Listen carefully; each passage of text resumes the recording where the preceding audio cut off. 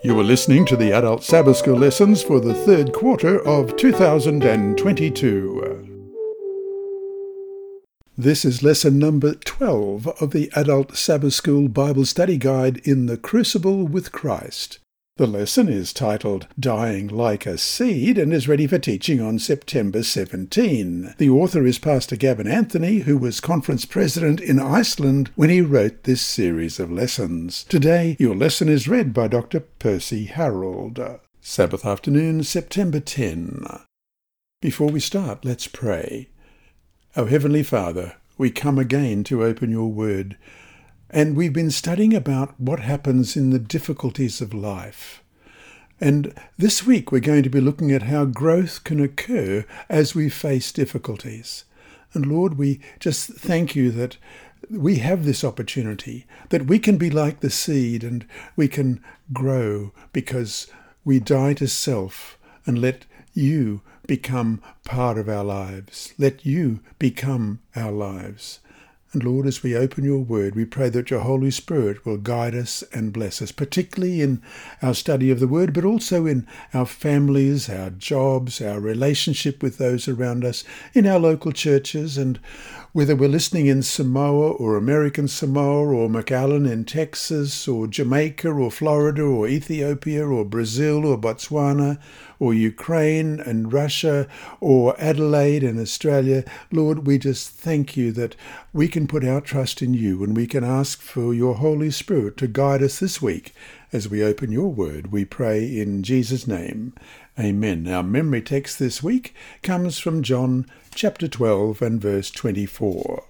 Most assuredly I say to you, unless a grain of wheat falls into the ground and dies, it remains alone. But if it dies, it produces much grain. Let's read that again, John 12:24. Most assuredly, I say to you, unless a grain of wheat falls into the ground and dies, it remains alone. But if it dies, it produces much grain. Jesus' picture of a kernel of wheat dying is a fascinating analogy of our submission to God's will. First, there is the falling. The kernel that falls from the wheat stalk has no control over where or how it falls to the ground. It has no control over the ground that surrounds and then presses over it. Second, there is the waiting. As the kernel lies in the earth, it does not know what the future holds. It cannot imagine what life will be like in the future, for it is only a kernel of wheat. Third, there is the dying. The kernel cannot possibly become a wheat stalk unless it gives up its safe, comfortable situation as a kernel. It must die. That is, it must give up what it has always been before, so it may be transformed from a seed into a fruit-bearing plant. And now for the week at a glance, the questions we'll try and answer this week from God's Word. If we know that God's will is best for us, why do we have such a hard time accepting it? What example of submission has Christ left for us?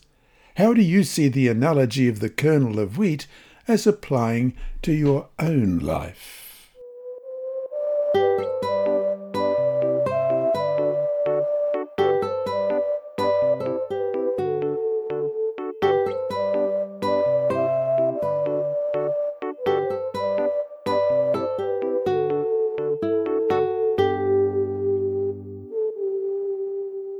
Sunday, September 11. Submission for service.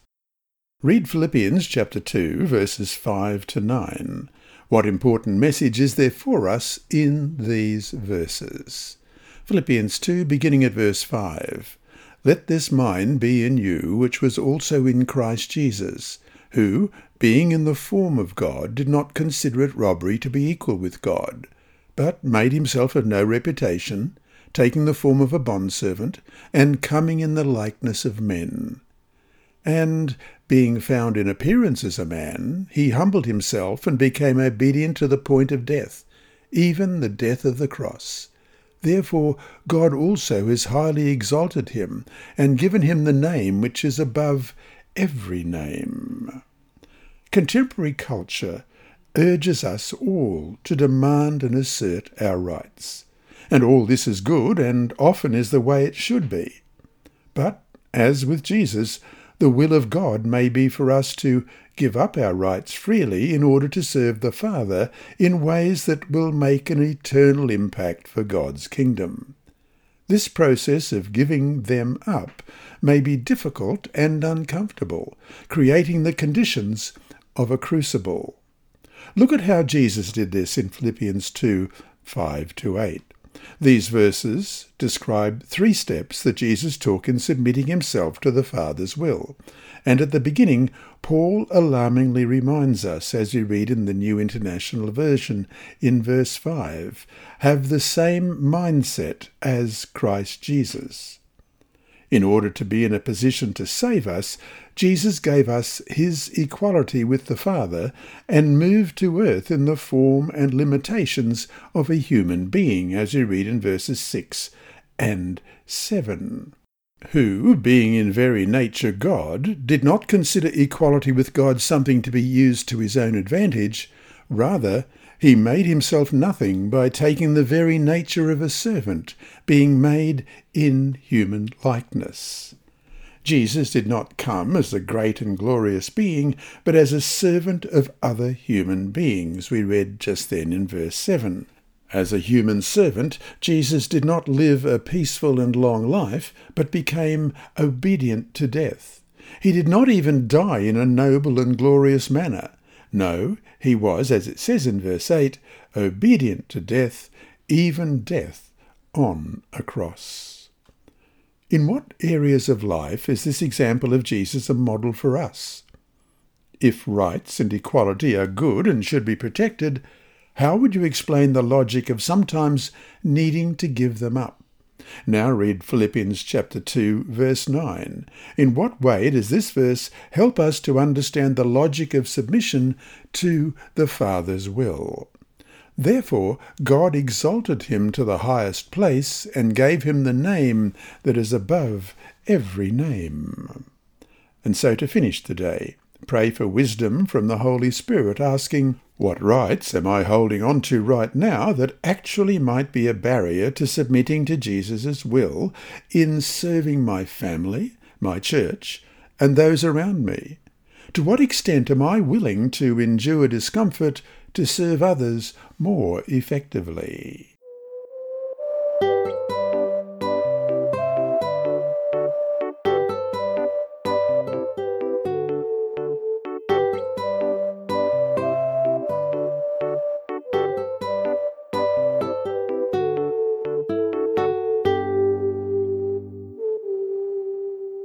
Monday, September 12.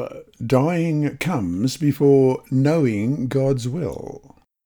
Many Christians sincerely seek to know God's will for their lives. If only I could know God's will for my life, I would sacrifice everything for him.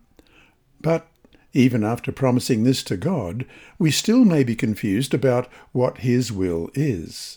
The reason for this confusion may be found in Romans chapter 12, verses 1 and 2.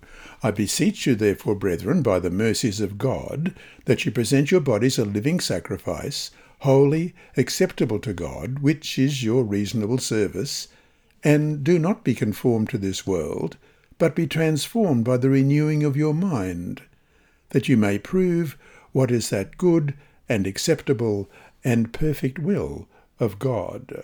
Paul is describing how we can know God's will, and he makes an important point. If you want to know what God's will is, you have to sacrifice first. Read Romans 12, 1 and 2. Paul writes that we will be able to test and approve what is God's will in verse 2. Let's read the whole 2 verses. I beseech you, therefore, brethren, by the mercies of God, that you present your bodies a living sacrifice, holy, acceptable to God, which is your reasonable service, and do not be conformed to this world, but be transformed by the renewing of your mind, that you may prove what is that good and acceptable and perfect will of God. 1. We have a true understanding of God's mercy. for us. In verse 1, I beseech you, therefore, brethren, by the mercies of God, that you present your bodies a living sacrifice. 2, we offer ourselves as living sacrifices, as we've just read. And 3, our minds are renewed. And do not be conformed to this world, in verse 2, but be transformed by the renewing of your mind. It is only the renewed mind that truly can understand God's will. But this renewal hinges on our death to self first. It was not enough that Christ simply suffered for us. He had to die. Ask the Holy Spirit to show you any areas in which you are not completely dead.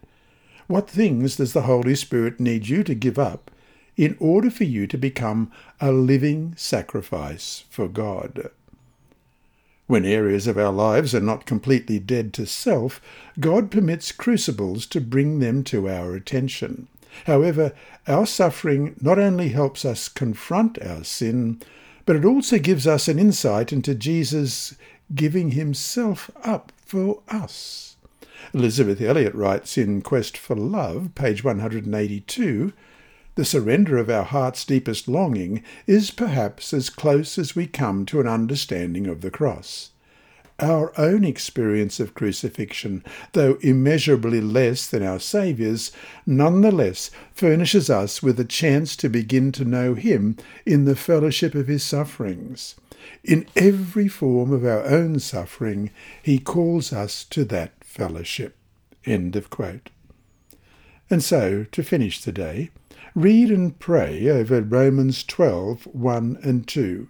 Think about the things you need to give up in order to become a sacrifice. How does this help you to understand the sufferings Jesus faced for you on the cross? How can this knowledge help you enter into fellowship with Jesus and his sufferings? Romans 12, beginning at verse 1. I beseech you, therefore, brethren, by the mercies of God, that you present your bodies a living sacrifice, holy, acceptable to God, which is your reasonable service. And do not be conformed to this world, but be transformed by the renewing of your mind, that you may prove what is that good and acceptable and perfect will of God.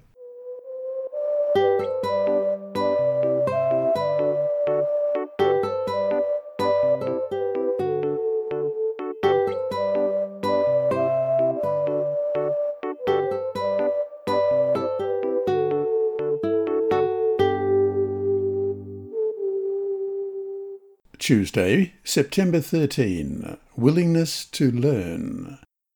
Our text for today is 1 Samuel 3, verse 10.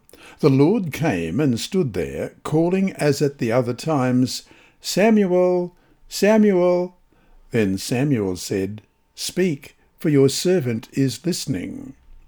Have you ever heard that still, small voice of the Holy Spirit, but ignored it? Consequently, everything went wrong, and you thought to yourself later, oh no, why didn't I listen? 1 Samuel describes the story of an old man and his 2 wicked sons who didn't listen to the Lord, and the little boy who did. Though there were strong warnings from God, those who needed to change their course didn't. Read their story in 1 Samuel chapter 2, verse 12, through to chapter 3, verse 18. What contrast is made apparent here between those who listen to God and those who don't. 1 Samuel chapter 2, beginning at verse 12. Now the sons of Eli were corrupt. They did not know the Lord. And the priest's custom with the people was that when any man offered a sacrifice, the priest's servant would come with a 3-pronged flesh hook in his hand while the meat was boiling. Then he would thrust it into the pan or kettle or cauldron or pot, and the priest would take for himself all that the flesh hook brought up. So they did in Shiloh to all the Israelites who came there. Also, before they burned the fat, the priest's servant would come and say to the man who sacrificed, Give meat for roasting to the priest, for he will not take boiled meat from you, but raw. And if the man said to him, They should really burn the fat first, then you may take as much as your heart desires, he would then answer him, No, but you must give it now, and if not, I will take it by force. Therefore the sin of the young men was very great before the Lord, for men abhorred the offering of the Lord. But Samuel ministered before the Lord even as a child, wearing a linen ephod. Moreover, his mother used to make him a little robe and bring it to him year by year, when she came up with her husband to offer the yearly sacrifice. And Eli would bless Elkanah and his wife, and say, "The Lord give you descendants from this woman for the loan that was given to the Lord." Then they would go to their own home. And the Lord visited Hannah, so that she conceived and bore 3 sons and 2 daughters. Meanwhile, the child Samuel grew before the Lord. Now Eli was very old, and he heard everything his sons did to all Israel, and how they lay with the women who assembled at the door of the tabernacle of meeting. So he said to them, "Why do you do such things? For I hear of your evil doings from all the people. Know, my sons, for it is not a good report that I hear. You make the Lord's people transgress. If one man sins against another, God will judge him. But if a man sins against the Lord, who will intercede for him?" Nevertheless, they did not heed the voice of their father, because the Lord desired to kill them. And the child Samuel grew in stature and in favour both with the Lord and men. Then a man of God came to Eli and said to him, "Thus says the Lord, did I not clearly reveal myself to the house of your father when you were in Egypt in Pharaoh's house? Did I not choose him out of all the tribes of Israel to be my priest, to offer upon my altar, to burn incense, and to wear an ephod before me? And did I not give to the house of your father all the offerings of the children of Israel made by fire? Why do you kick at my sacrifice and my offering, which I have commanded in my dwelling place, and honour your sons more than me, to make yourselves fat with the best of all the offerings of Israel my people? Therefore the Lord God of Israel says, I said indeed that your house and the house of your father would walk before me forever. But now, the Lord says, far be it from me, for those who honour me I will honour, and those who despise me shall be lightly esteemed. Behold, the days are coming that I will cut off your arm and the arm of your father's house, so that there will not be an old man in your house, and you will see an enemy in my dwelling place, despite all the good which God does for Israel. And there shall not be an old man in your house forever. But any of your men whom I do not cut off from my altar shall consume your eyes and grieve your heart, and all the descendants of your house shall die in the flower of their age. Now this shall be a sign to you that will come upon your 2 sons, on Hophni and Phinehas. In one day they shall die, both of them. Then I will raise up for myself a faithful priest, who shall do according to what is in my heart and in my mind. I will build him a sure house, and he shall walk before my anointed forever. And it shall come to pass that every one who is left in your house will come and bow down to him for a piece of silver and a morsel of bread, and say, Please put me in one of the priestly positions, that I may eat a piece of bread. Now the boy Samuel ministered to the Lord before Eli, and the word of the Lord was rare in those days. There was no widespread revelation. And it came to pass at that time, while Eli was lying down in his place, and when his eyes had begun to grow so dim that he could not see, and before the lamp of God went out in the tabernacle of the Lord where the ark of God was, and while Samuel was lying down, that the Lord called Samuel. And he asked, Here I am. So he ran to Eli and said, Here I am, for you called me. And he said, I did not call. Lie down again. And he went and lay down. Then the Lord called yet again, Samuel. So Samuel arose and went to Eli and said, Here I am, for you called me. He answered, I did not call, my son. Lie down again. Now Samuel did not yet know, nor was the word of the Lord yet revealed to him. And the Lord called Samuel again the 3rd time. So he arose and went to Eli and said, Here I am, for you did call me. Then Eli perceived that the Lord had called the boy. Therefore Eli said to Samuel, Go lie down, and it shall be, if he calls you, that you must say, Speak, Lord, for your servant hears. So Samuel went and lay down in his place. Now the Lord came and stood and called as at other times, Samuel, Samuel. And Samuel answered, Speak, for your servant hears. Then the Lord said to Samuel, Behold, I will do something in Israel at which both ears of every one who hears it will tingle. In that day I will perform against Eli all that I have spoken concerning his house, from beginning to end.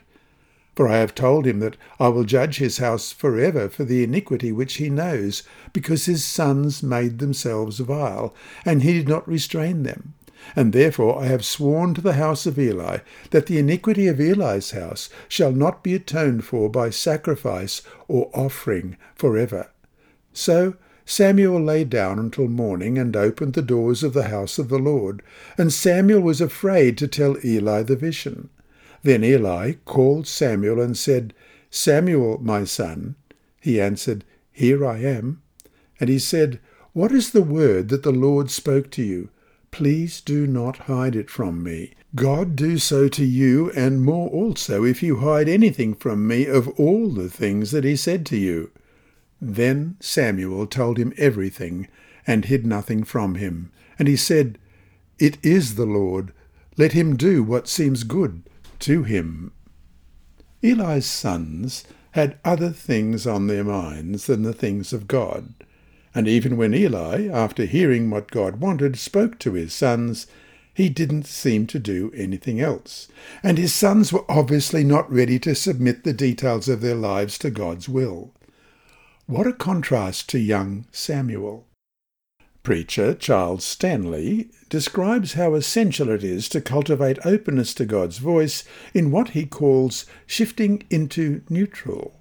He says, in The Wonderful Spirit-Filled Life, page 179 and 180, the Holy Spirit does not speak for the sake of passing along information. He speaks to get a response, and he knows when our agenda has such a large slice of our attention that it is a waste of time to suggest anything to the contrary. When that is the case, he is often silent. He waits for us to become neutral enough to hear and eventually obey. End of quote. So to finish the day, what do you think Stanley means by becoming neutral enough? When you think about your openness to God, what things often prevent you from being neutral enough to hear and eventually obey? What do you need to do in your life to cultivate openness to God's voice and a decisiveness to be obedient to his direction?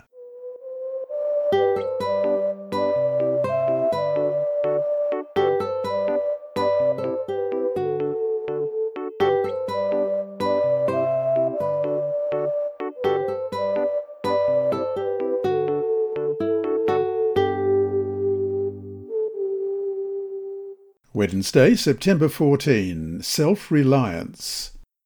When Eve sinned in the Garden of Eden, it wasn't simply because she doubted God's word. At the heart of the problem was her belief that she had enough wisdom to decide for herself what was good and right. She trusted her own judgment. When we rely on our own judgment as opposed to trusting God's word, we open ourselves up to all sorts of problems.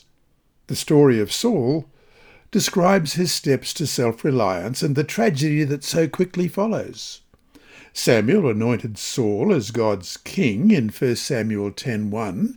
Then Samuel took a flask of olive oil and poured it on Saul's head and kissed him, saying, "Has not the Lord anointed you ruler over his inheritance?"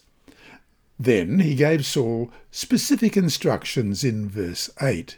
"Go down ahead of me to Gilgal. I will surely come down to you to sacrifice burnt offerings and fellowship offerings, but you must wait 7 days until I come to you and tell you what you are to do."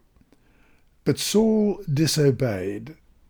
Read the next part of the story in 1 Samuel chapter 13, verses 1 to 14. What did Saul do that led to his own downfall? 1 Samuel chapter 13, beginning at verse 1. Saul was 30 years old when he became king, and he reigned over Israel 42 years. Saul chose 3,000 men from Israel. 2,000 were with him at Michmash, in the hill country of Bethel, and 1,000 were with Jonathan at Gibeah in Benjamin. The rest of the men he sent back to their homes.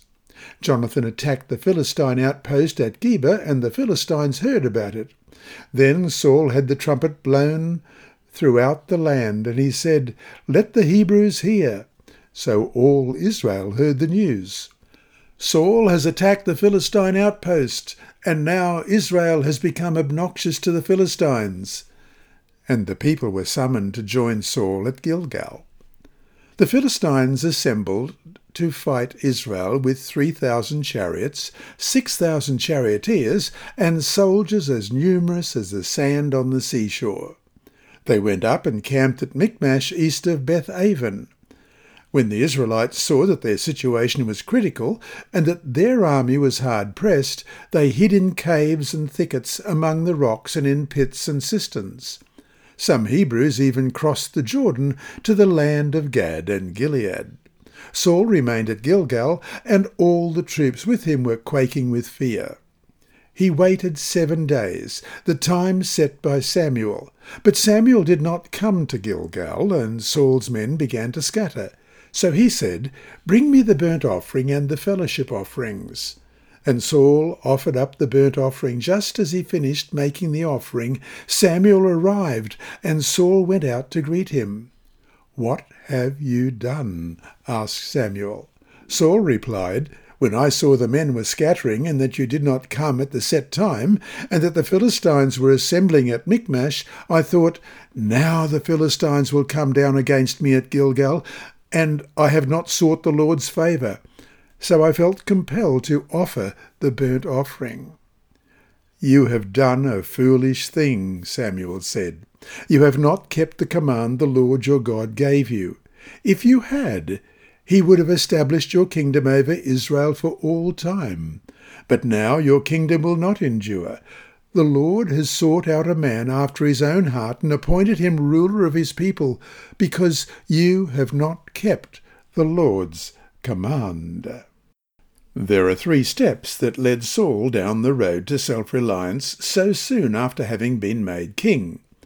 The problem is that none of the steps were that bad in themselves, yet they contained the seeds of tragedy because they were each taken independently of God. Notice the order in which Saul's fall occurred. 1. Saul said, "I saw," the scattering of his troops and Samuel's absence in verse 11. Let's read verse 11. "What have you done?" asked Samuel. Saul replied, "When I saw that the men were scattering, and that you did not come at the set time, and that the Philistines were assembled at Michmash." Saul was under pressure, and he evaluated with his own eyes what was happening. 2. Saul moved from "I saw" to "I said." Then the Philistines would conquer him, as we read in verse 12. "I thought, 'Now the Philistines will come down against me at Gilgal, and I have not sought the Lord's favour.'" What he saw with his own eyes shaped what he said or surmised about the situation. And 3. Paul moved from "I said" to "I felt," compelled to offer sacrifice in verse 12. Let's read the complete verse 12. "I thought, 'Now the Philistines will come down against me at Gilgal, and I have not sought the Lord's favour. So I felt compelled to offer the burnt offering.'" What Saul thought now shaped his feelings. All of us have done this. We rely on our own human eyesight, which leads us to rely on our own human thinking, which leads us to rely on our own human feelings. And then we act on these feelings. And so to finish the day, why do you think it was so easy for Saul to follow his own judgment, even though he had God's clear instructions still ringing in his ears? If we know that we are so fragile and have such imperfect knowledge, why do we still try to rely on ourselves?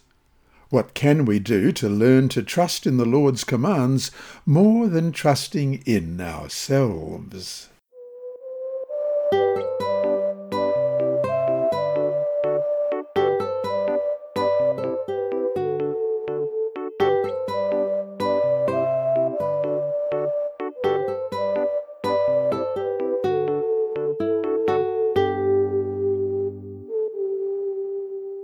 Thursday, September 15. Substitutes. As we saw yesterday, submission to God's will can be undermined as we rely on our own strength. It also is possible to rely on other substitutes for God. When some people feel depressed, they go shopping for something to make them happy. When some feel inadequate, they pursue fame. When others have difficulties with their spouse, they look for someone else to give them intimacy and excitement. Many of the things we use can relieve the pressure, but they do not necessarily solve the problem or teach us how to handle the situation better the next time. Only supernatural help from God can do that. The problem is that many times we depend on substitutes for God rather than on God himself. Here are 3 substitutes that we may use instead of God. 1. We use human logic or past experience when we need fresh divine revelation. 2. We block problems from our minds when we need divine solutions. 3. We escape reality and avoid God when we need communion with him for divine power. Zechariah helps us to focus on what really matters when we are tempted to use substitutes. After many years away, the exiles had finally returned from Babylon and immediately began to rebuild the temple. But there was an incredible amount of opposition to this. Some background can be found in Ezra chapter 4, and right through to chapter 6. So Zechariah came with this message of encouragement to Zerubbabel, who was leading the work. Let's go to Ezra chapter 4, right through to chapter 6, and I'll pick out the important points. So Ezra chapter 4, and we'll read the first 5 verses. When the enemies of Judah and Benjamin heard that the exiles were building a temple for the Lord, the God of Israel, they came to Zerubbabel and to the heads of the families and said, "Let us help you build, because, like you, we seek your God and have been sacrificing to him since the time of Esarhaddon, king of Assyria, who brought us here." But Zerubbabel, Joshua, and the rest of the heads of the families of Israel answered, "You have no part with us in building a temple to our God. We alone will build it for the Lord, the God of Israel, as King Cyrus, the king of Persia, commanded us." Then the peoples around them set out to discourage the people of Judah and make them afraid to go on building. They bribed officials to work against them and frustrate their plans during the entire reign of Cyrus, king of Persia, and down to the reign of Darius, king of Persia. And then there was later opposition under Xerxes and Artaxerxes. At the beginning of the reign of Xerxes, we read in verse 6, they lodged an accusation against the people of Judah and Jerusalem. And in the days of Artaxerxes, king of Persia, Bishlam, Mithredath, Tabeel, and the rest of his associates wrote a letter to Artaxerxes. And that letter, they wrote to the king Artaxerxes in verse 11, "From your servants in Trans-Euphrates." And they told the story that they were building the temple. And the king sent his reply in verse 17. And in verse 21 we read, "Now issue an order to these men to stop work, so that this city will not be rebuilt until I so order. Be careful not to neglect this matter. Why let this threat grow to the detriment of the royal interests?" And it says in verse 24, "Thus the work of the house of God in Jerusalem came to a standstill until the 2nd year of the reign of Darius, king of Persia." And then chapter 5 starts with, "Now Haggai the prophet and Zechariah the prophet, a descendant of Iddo, prophesied to the Jews in Judah and Jerusalem in the name of the God of Israel, who was over them. Then Zerubbabel, son of Shealtiel, and Joshua, son of Zozadak, set to work to rebuild the house of God in Jerusalem, and the prophets of God were with them, supporting them." And then there was a copy of a letter that Tattenai, governor of Trans-Euphrates, and his associates sent to King Darius. And it's titled in verse 7, "To King Darius, cordial greetings. The king should know that we went to the district of Judah to the temple of the great God. The people are building it with large stones and placing the timber in the walls. The work is being carried on with diligence and is making rapid progress under their direction. We questioned the elders and asked them, 'Who authorized you to rebuild this temple and finish it?' And they gave their answer that they were the servants of God in verse 11, and they're rebuilding the temple that was built many years ago. However, they said in verse 13, in the first year of Cyrus, king of Babylon, King Cyrus issued a decree to rebuild this house of God." And in verse 17, "Now if it pleases the king, let a search be made in the royal archives of Babylon to see if King Cyrus did in fact issue a decree to rebuild this house of God in Jerusalem. Then let the king send us his decision on the matter." And then we come to chapter 6. Verse 1, "King Darius then issued an order, and they searched in the archives stored in the treasury of Babylon. A scroll was found in the citadel of Ecbatana in the province of Media, and this was written on it. Memorandum. In the first year of King Cyrus, the king issued a decree concerning the temple of God in Jerusalem. Let the temple be rebuilt as a place to present sacrifices, and let its foundations be laid. It is to be 60 cubits high and 60 cubits wide, with 3 courses of large stones and 1 of timbers. The cost are to be paid for by the royal treasury. Also the gold and silver articles of the house of God which Nebuchadnezzar took from the temple in Jerusalem and brought to Babylon are to be returned to their places in the temple in Jerusalem. They are to be deposited in the house of God." And then in verse 7, "Do not interfere with the work of this temple of God. Let the governor of the Jews and the Jewish elders rebuild this house of God on its site." And verse 8 finishes with, "Their expenses are to be paid fully out of the royal treasury from the revenues of Trans-Euphrates, so that the work will not stop." And anything they needed, it says, going on, whether it be food or offerings and whatever, was to be supplied. And verse 11, "Furthermore, I decree that if anyone defies this edict, a beam is to be pulled from their house, and they are to be impaled on it. And for this crime their house is to be made a pile of rubble."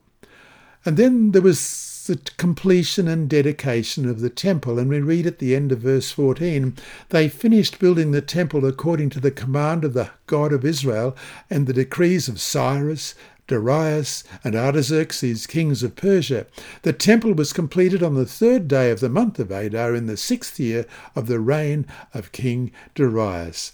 And then they celebrated the Passover. Read this message in Zechariah 4.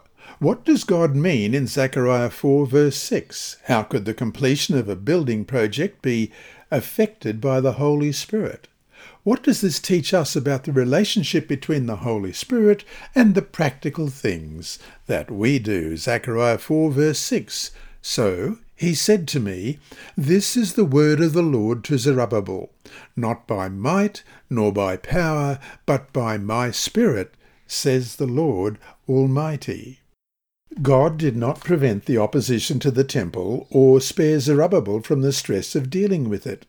And God will not always protect us from opposition. But when opposition comes, God may use it as a crucible to teach us to depend on Him. And so to finish the day, when stress comes, what's your first reaction? Food? Television? Prayer? Submission to God? What does your answer tell you about yourself and the things you need to learn or to change?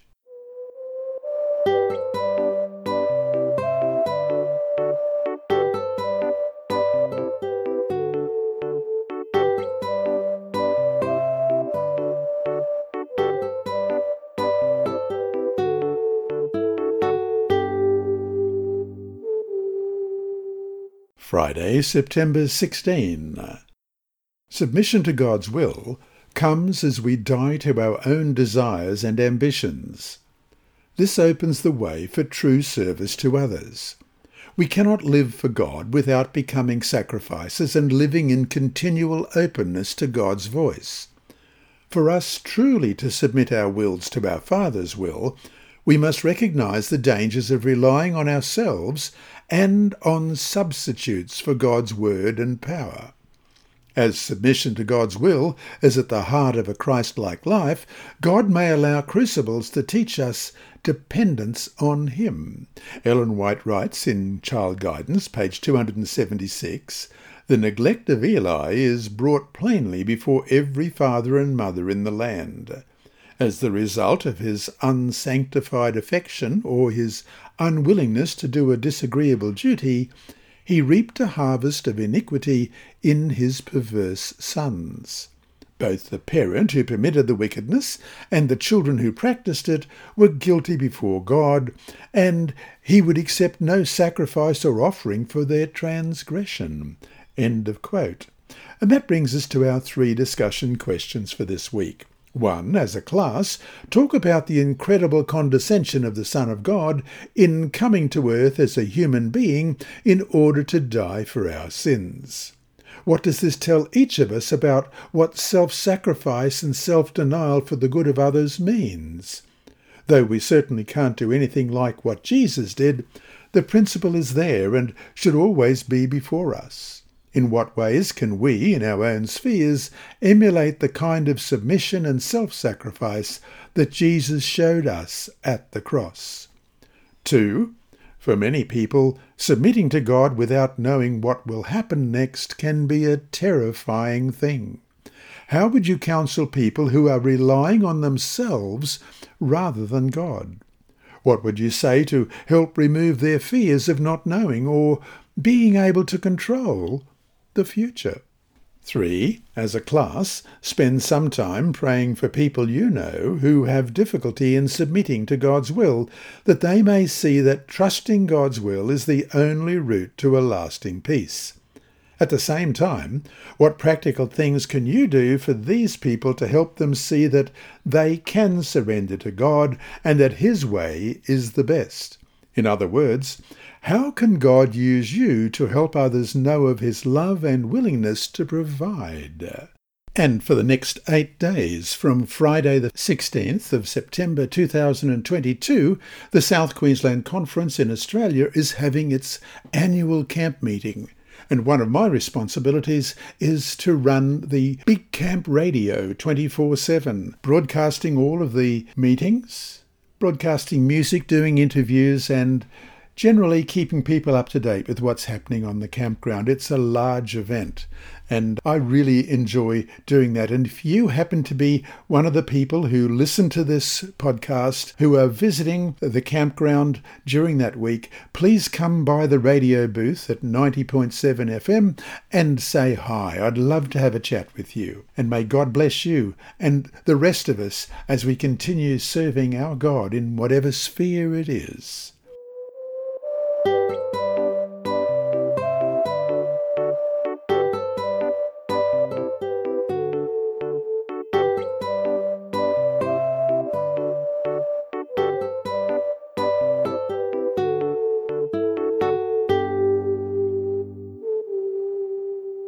Inside Story. Our mission story continues with Sibylla reading the next chapter in this amazing story of salvation that we've been reading week by week. Father is Baptized, Part 12, by Andrew McChesney.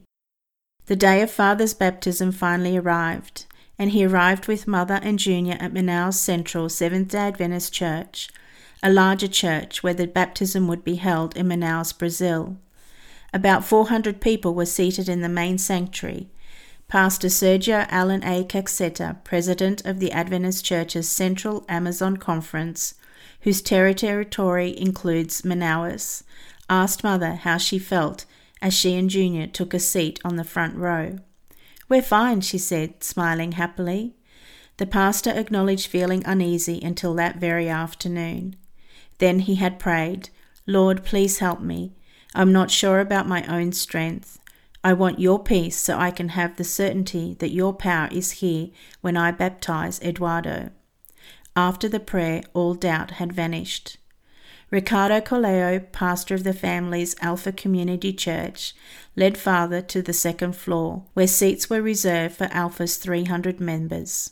Father greeted Dilma Arroyas dos Santos and her son Clifferson, who first introduced the family to the Adventist Church and the others. Then Pastor Ricardo asked Father to return downstairs to don a baptismal gown. As Father descended the stairs, a man suddenly darted up and rushed toward him. Father turned to look at the man, and, as their eyes met, the man's pupils slid up into his head and his eyes went white. Then the man fell down and writhed on the stairs. "I've been ordered to kill him," he shrieked. Concealed in a pocket, the man was carrying a small dagger, the type that Father once had used to sacrifice animals at the temple. But before the man could pull out the dagger, Pastor Ricardo and several other men lifted him up and led him to a back room where they found the weapon. A short time later, Father waded into the baptismal pool. Alpha Church members sang a hymn from the second floor as he went under the water. After Pastor Ricardo told the congregation about the attempted attack and invited a physician, Luisi, up to the front to speak. Luisi, who had examined the attacker in the back room, was a frequent guest at the church but had never committed his life to Jesus. "I didn't understand the reality of the great controversy between Christ and Satan until today," he said, his voice shaking. "I saw it right here. Praise the Lord that nothing had happened. It was God's power." He began to weep. "As a cardiologist, I felt for the attacker's pulse," he said. "I have never seen anything so abnormal.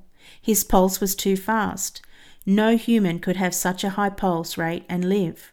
The experience changed Luisi's life, and he decided to be baptized. The knife attacker, it turned out, had struggled with satanic possession for some time. The evil spirits left when a pastor gave him Bible studies several months later. Through Father's baptism, at least 2 souls were led to Jesus. This lesson was read by Dr. Percy Harold for Christian Services for the Blind. Sponsored by the Sabbath School Department and distributed through Hope Channel Australia, this podcast is also redistributed by Hope Channel Germany, Christian Record Services for the Blind. It is also available on SoundCloud and through multiple podcast distributors, including Apple iTunes. And you can listen and watch at the same time on YouTube. Remember, God is always faithful.